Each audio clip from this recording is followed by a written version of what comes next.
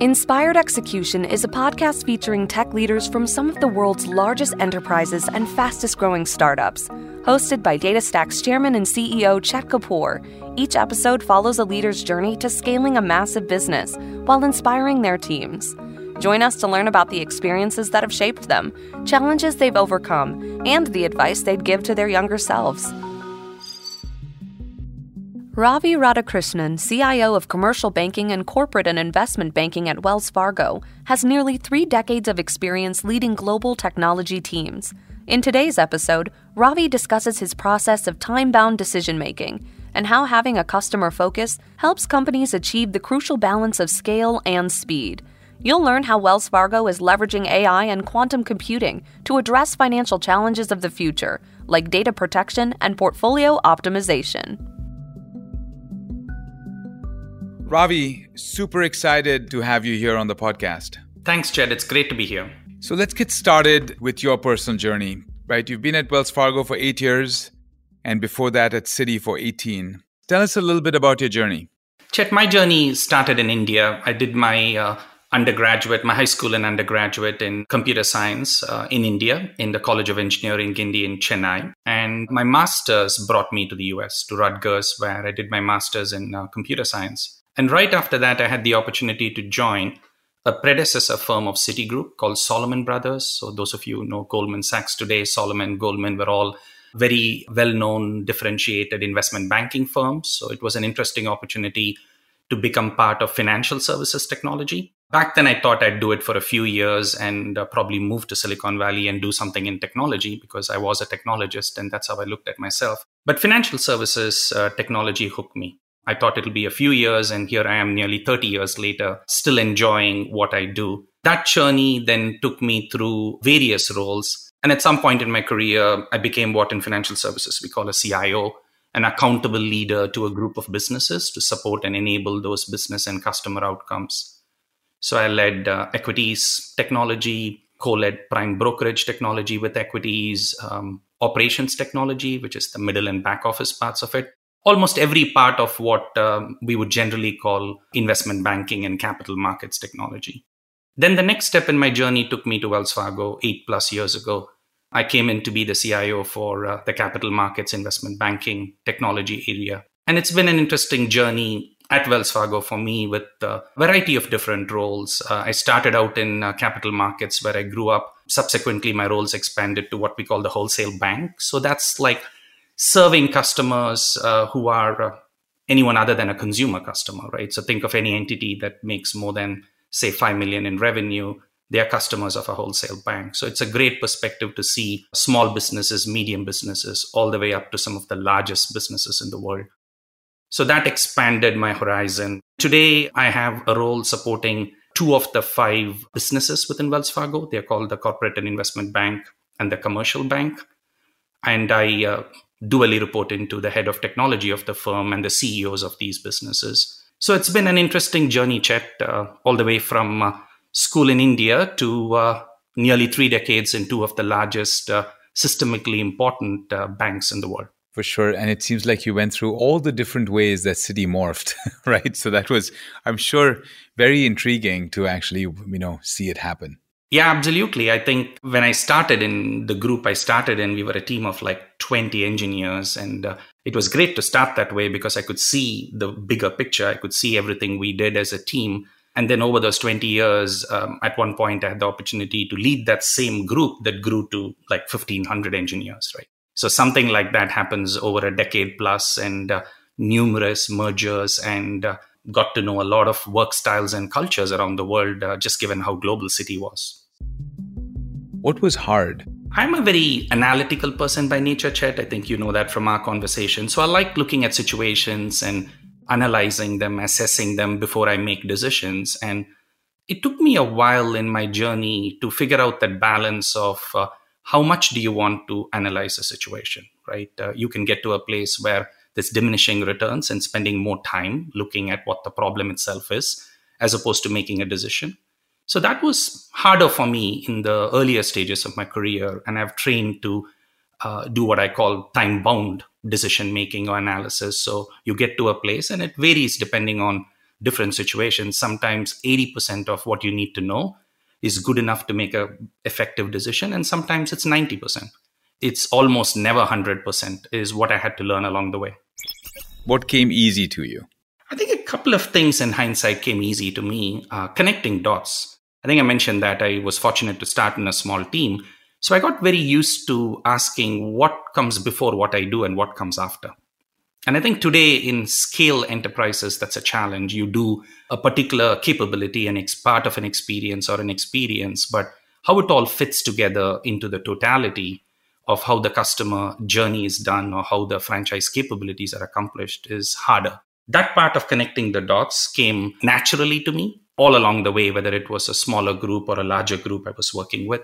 The other thing that came in hindsight easily to me is just partnering and collaborating with others. I didn't give it a lot of thought as to I should go and partner and collaborate. To me, it was just walking over and talking, asking if I could help. And I then found myself often being tapped to do more or just doing more than the strict definition of my role. And I think a lot of that comes with just the natural instinct to collaborate. And you have a shared purpose, and that just makes the outcome for everything better. So you and I have spent a bunch of time talking about financial services and how it's transforming. You've been doing this now for a couple of decades. It seems like it's accelerated a lot over the last 5 years. Give us your perspective on, what is happening to accelerate the transformation and where do you think it's heading?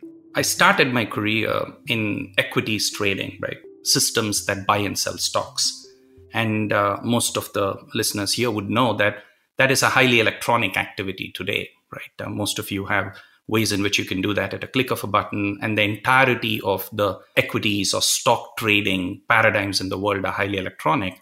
And I started there like 25 plus years ago, and I saw a lot of the patterns we see today across financial services, even back then. And just my observation is it's been a secular trend to apply digital transformation. Could be electronic trading. It could be digitization of processes and activities. It's the customer experience. There are many different forms of digital transformation, but across the different segments of financial services, I've been observing that same secular trend that as time goes by, things become more automated, more self-service, more data analytics driven, more API driven, more electronic. And every cycle in a different segment of financial services happens faster. If it took equities like stocks 20, 30 years to get to this highly electronic form of digitized, the asset classes that came later, like foreign exchange or fixed income, payments, and other segments of financial services, when they go through it, progressively it takes less and less time. It's just a secular trend in adopting all the technology and enablement that's available that's going to keep making every part of the financial services segment more and more digital in every sense of the word. That's an awesome way to think about it. So you're spending a lot of time with IBM Research, with MIT, right? And Wells Fargo is leveraging AI and, quantum computing. You talked about it earlier. Give us your thoughts. Yeah, those have been very interesting engagements for us. As you mentioned, as Wells Fargo and Wells Fargo Technology, we have a couple of unique, deep engagements. And one of them is with the Watson AI Lab. That's a joint venture between MIT and IBM Research. And we are one of the industry affiliates to the Watson AI Lab as of like a year ago.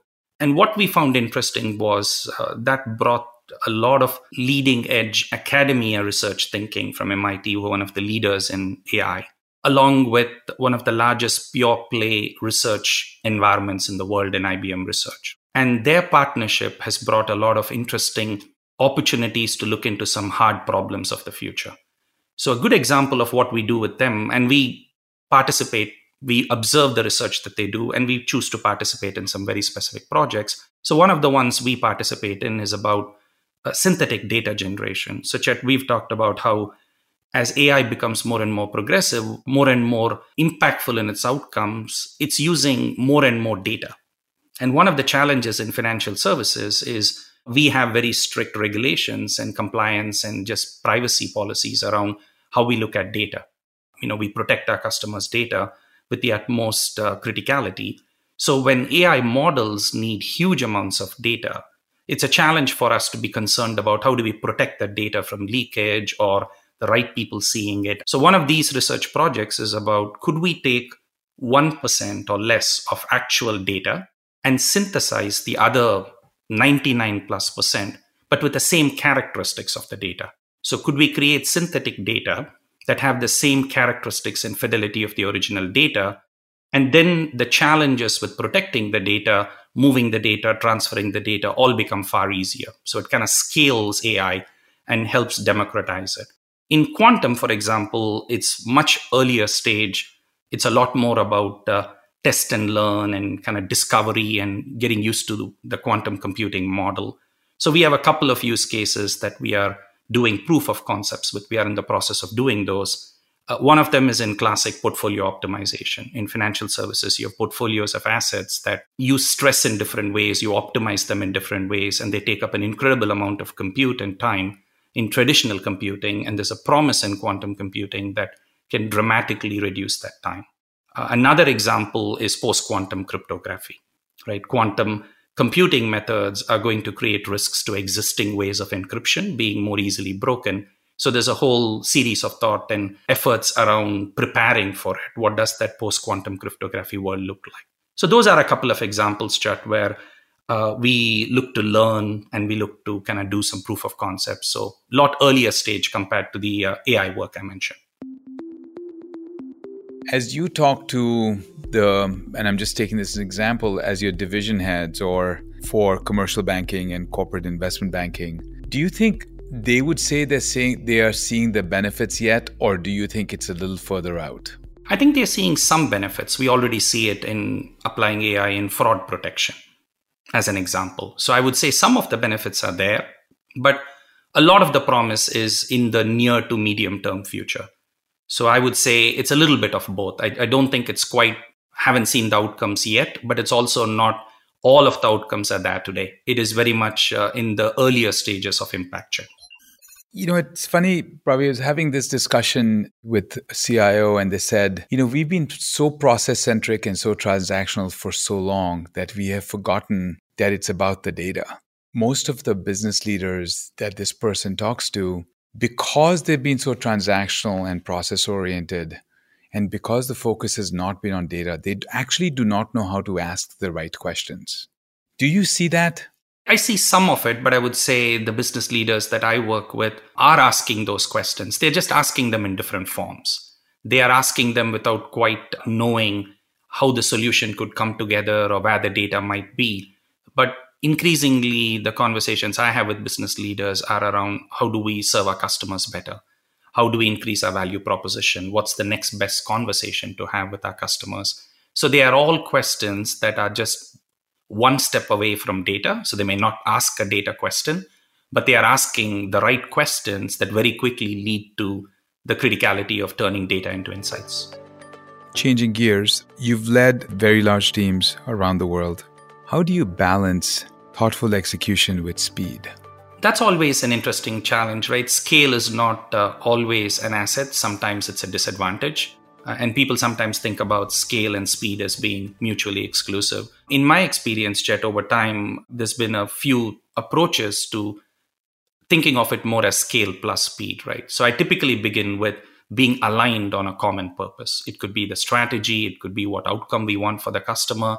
Anytime you want to have that scale plus speed, it's very important to be aligned on a common purpose. Otherwise, all the different parts of the scale don't come together.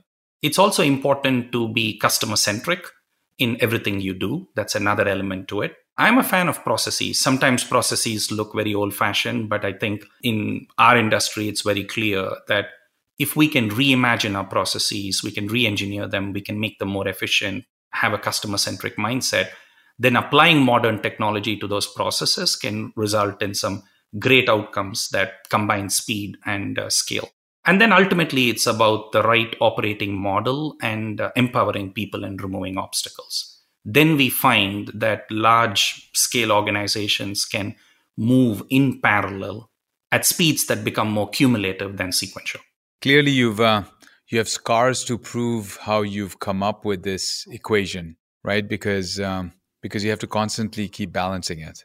Absolutely. You learn by trying different things, and eventually you find a bunch of patterns that work for these type of scale and speed situations.